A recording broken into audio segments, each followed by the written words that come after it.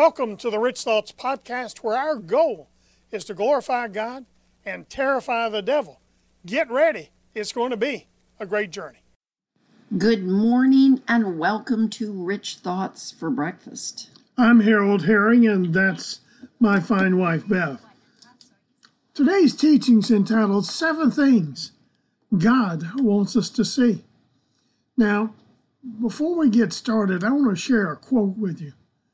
President John F. Kennedy once said, "Let every nation know, whether it wishes us well or ill, we shall pay any price, bear any burden, meet any hardship, support any friend, oppose any foe, to assure the survival and success of liberty."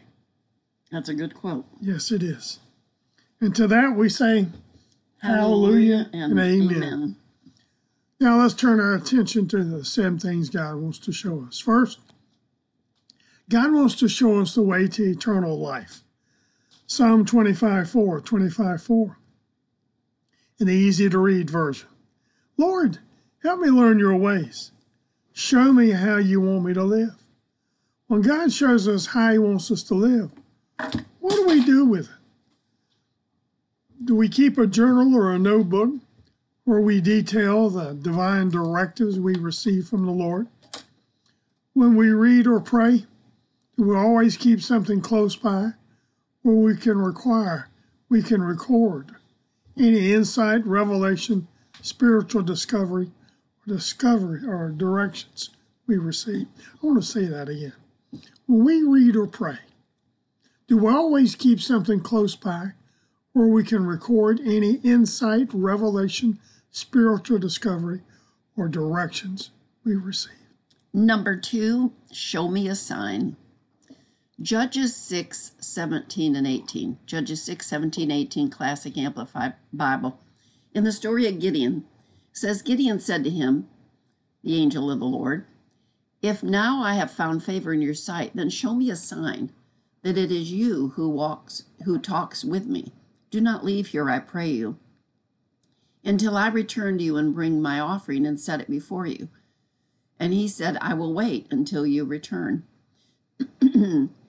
Our signs may not be an angelic encounter, flames from a rock, or a fleece being wet one day and dry another. But God is speaking to us, well, today and every other day. But we need to be listening, have that listening ear, because he desires to guide our steps. Number 3, show me the love. Show me the love. John 14:15, Classic Amplified. "If you really love me, you'll obey my commands." John 13:35, Classic Amplified. "By this shall all men know that you are my disciples, if you love one another, if you keep on showing love among yourselves." Don't tell me you love me. Show me how you love others. Wow. And number 4, show me, mercy. Psalm 25:15, beginning in 15, it says, Psalm 25:15, "I will always look to the Lord for help. Only he can free me from my troubles. I am hurt and lonely. Turn to me and show me mercy. Free me from my troubles. Help me solve my problems." Those first 8 words of Psalm 25:15 are powerful. I always look to the Lord for help. Wow, they are powerful. Number 5, show me favor.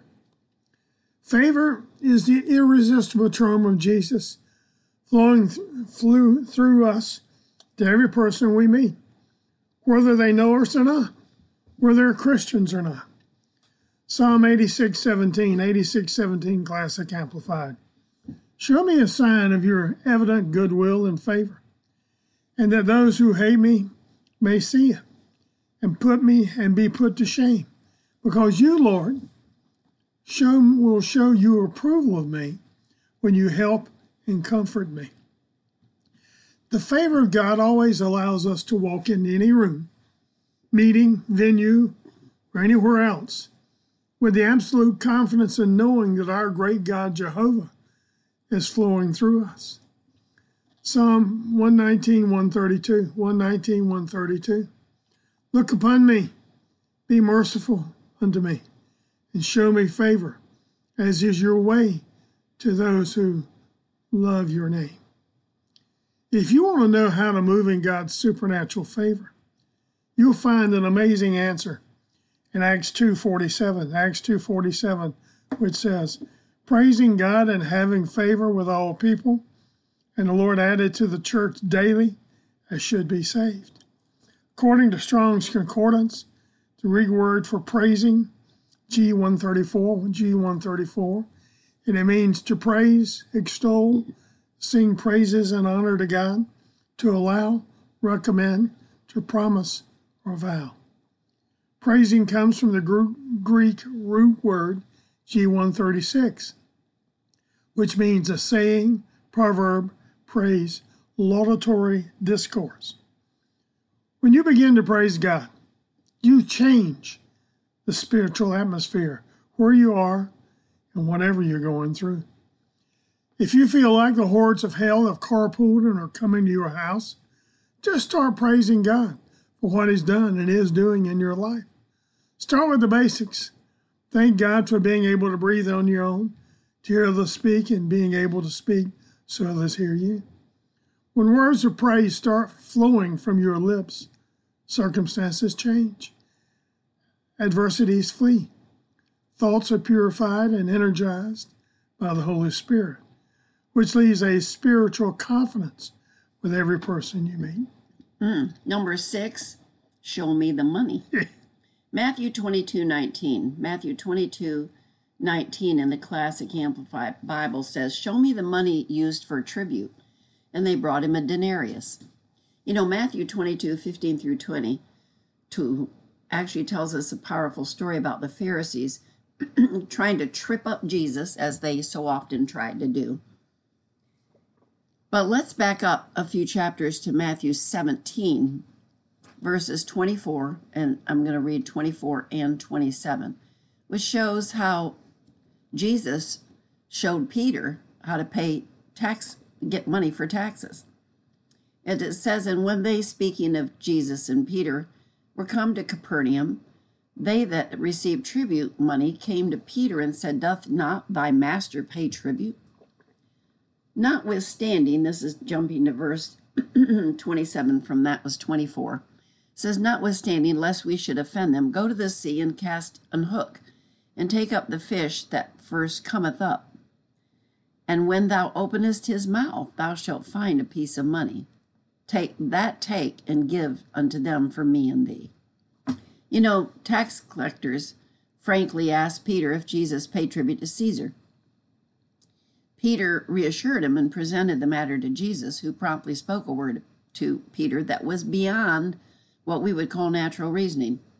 He told him to go down to the sea and cast a hook, and that the first fish that he caught would have enough money to pay both their bills. You know, when we act on the Word of God, He'll show us the money even when in some of the most strange places. He can provide. We have to tell you that we also enjoy Amos 4:5 in the Contemporary English Version, and truthfully, it's the way, well, let me just show it to you first. It says, bring offerings to show me how thankful you are. Gladly bring more offerings than I have demanded. You really love to do this. I, the Lord, have spoken. So, did you want to say something? No, I'm just saying that's a powerful scripture. Mm-hmm.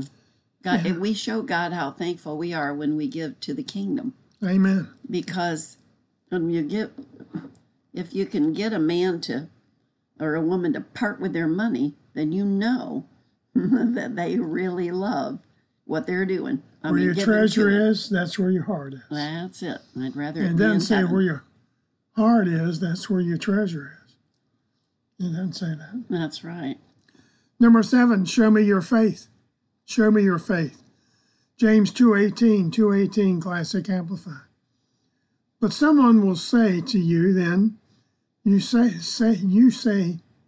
you have faith, and I have good works.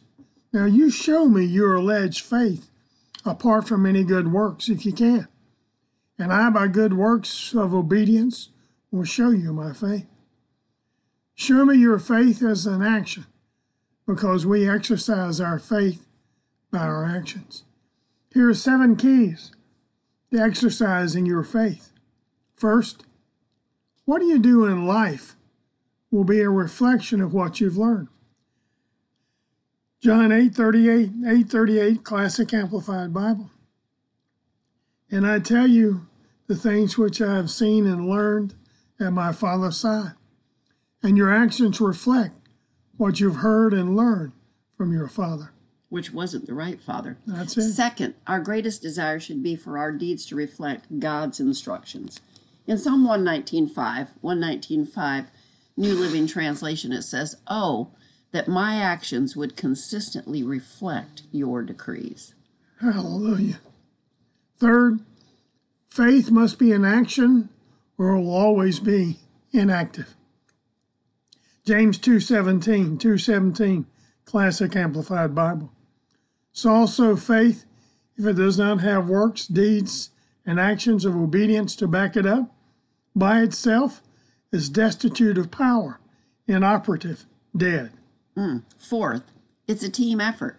Faith, knowing that God's word is true, and actions which unleash faith into the natural realm by doing good things for other people. James 2:22. James 2 verse 22, New Living Translation says, "You see, his faith and his actions work together. His actions made his faith complete." And fifth, you will be rewarded for the actions you take and the consequences at points when you don't. Proverbs 24 verse 12 in the New Living Translation says, "Don't excuse yourself by saying, 'Look, we didn't know,' for God understands all hearts and he sees you.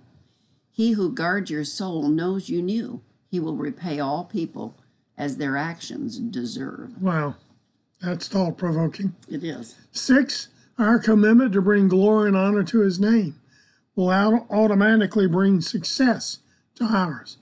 Proverbs 16:3, New Living Translation. Commit your actions to the Lord and your plans will succeed. And 7th, you will be paid for your faithful actions. Revelation 22:12, Classic Amplified. "Behold, I am coming soon, and I shall bring my wages and rewards with me to repay and render to each one just as what his own actions and his own work merit." Now here's the bottom line, and it's found in Psalm 143:10, Contemporary English Version. "You are my God. Show me what you want me to do, and let your gentle spirit lead me in the right path." Show me, well, that's an action phrase. It's about doing and not just talking. If we want to move into a deeper revelation with an even greater manifestation of blessings, then we must be actively following and implementing God's instructions. Hallelujah. And here's something he'd have you do. Join us tonight at 6 p.m. Eastern for Rich Thoughts TV. Go to Facebook and at Brother Harold and check it out, 6 p.m. You know, it's nice, going to make you shout, no doubt. So until tonight at 6 p.m. Eastern and every morning at 8:30, God bless you. Happy trails. And keep thinking rich thoughts from the Word of God. We love you. We appreciate you. Bye-bye.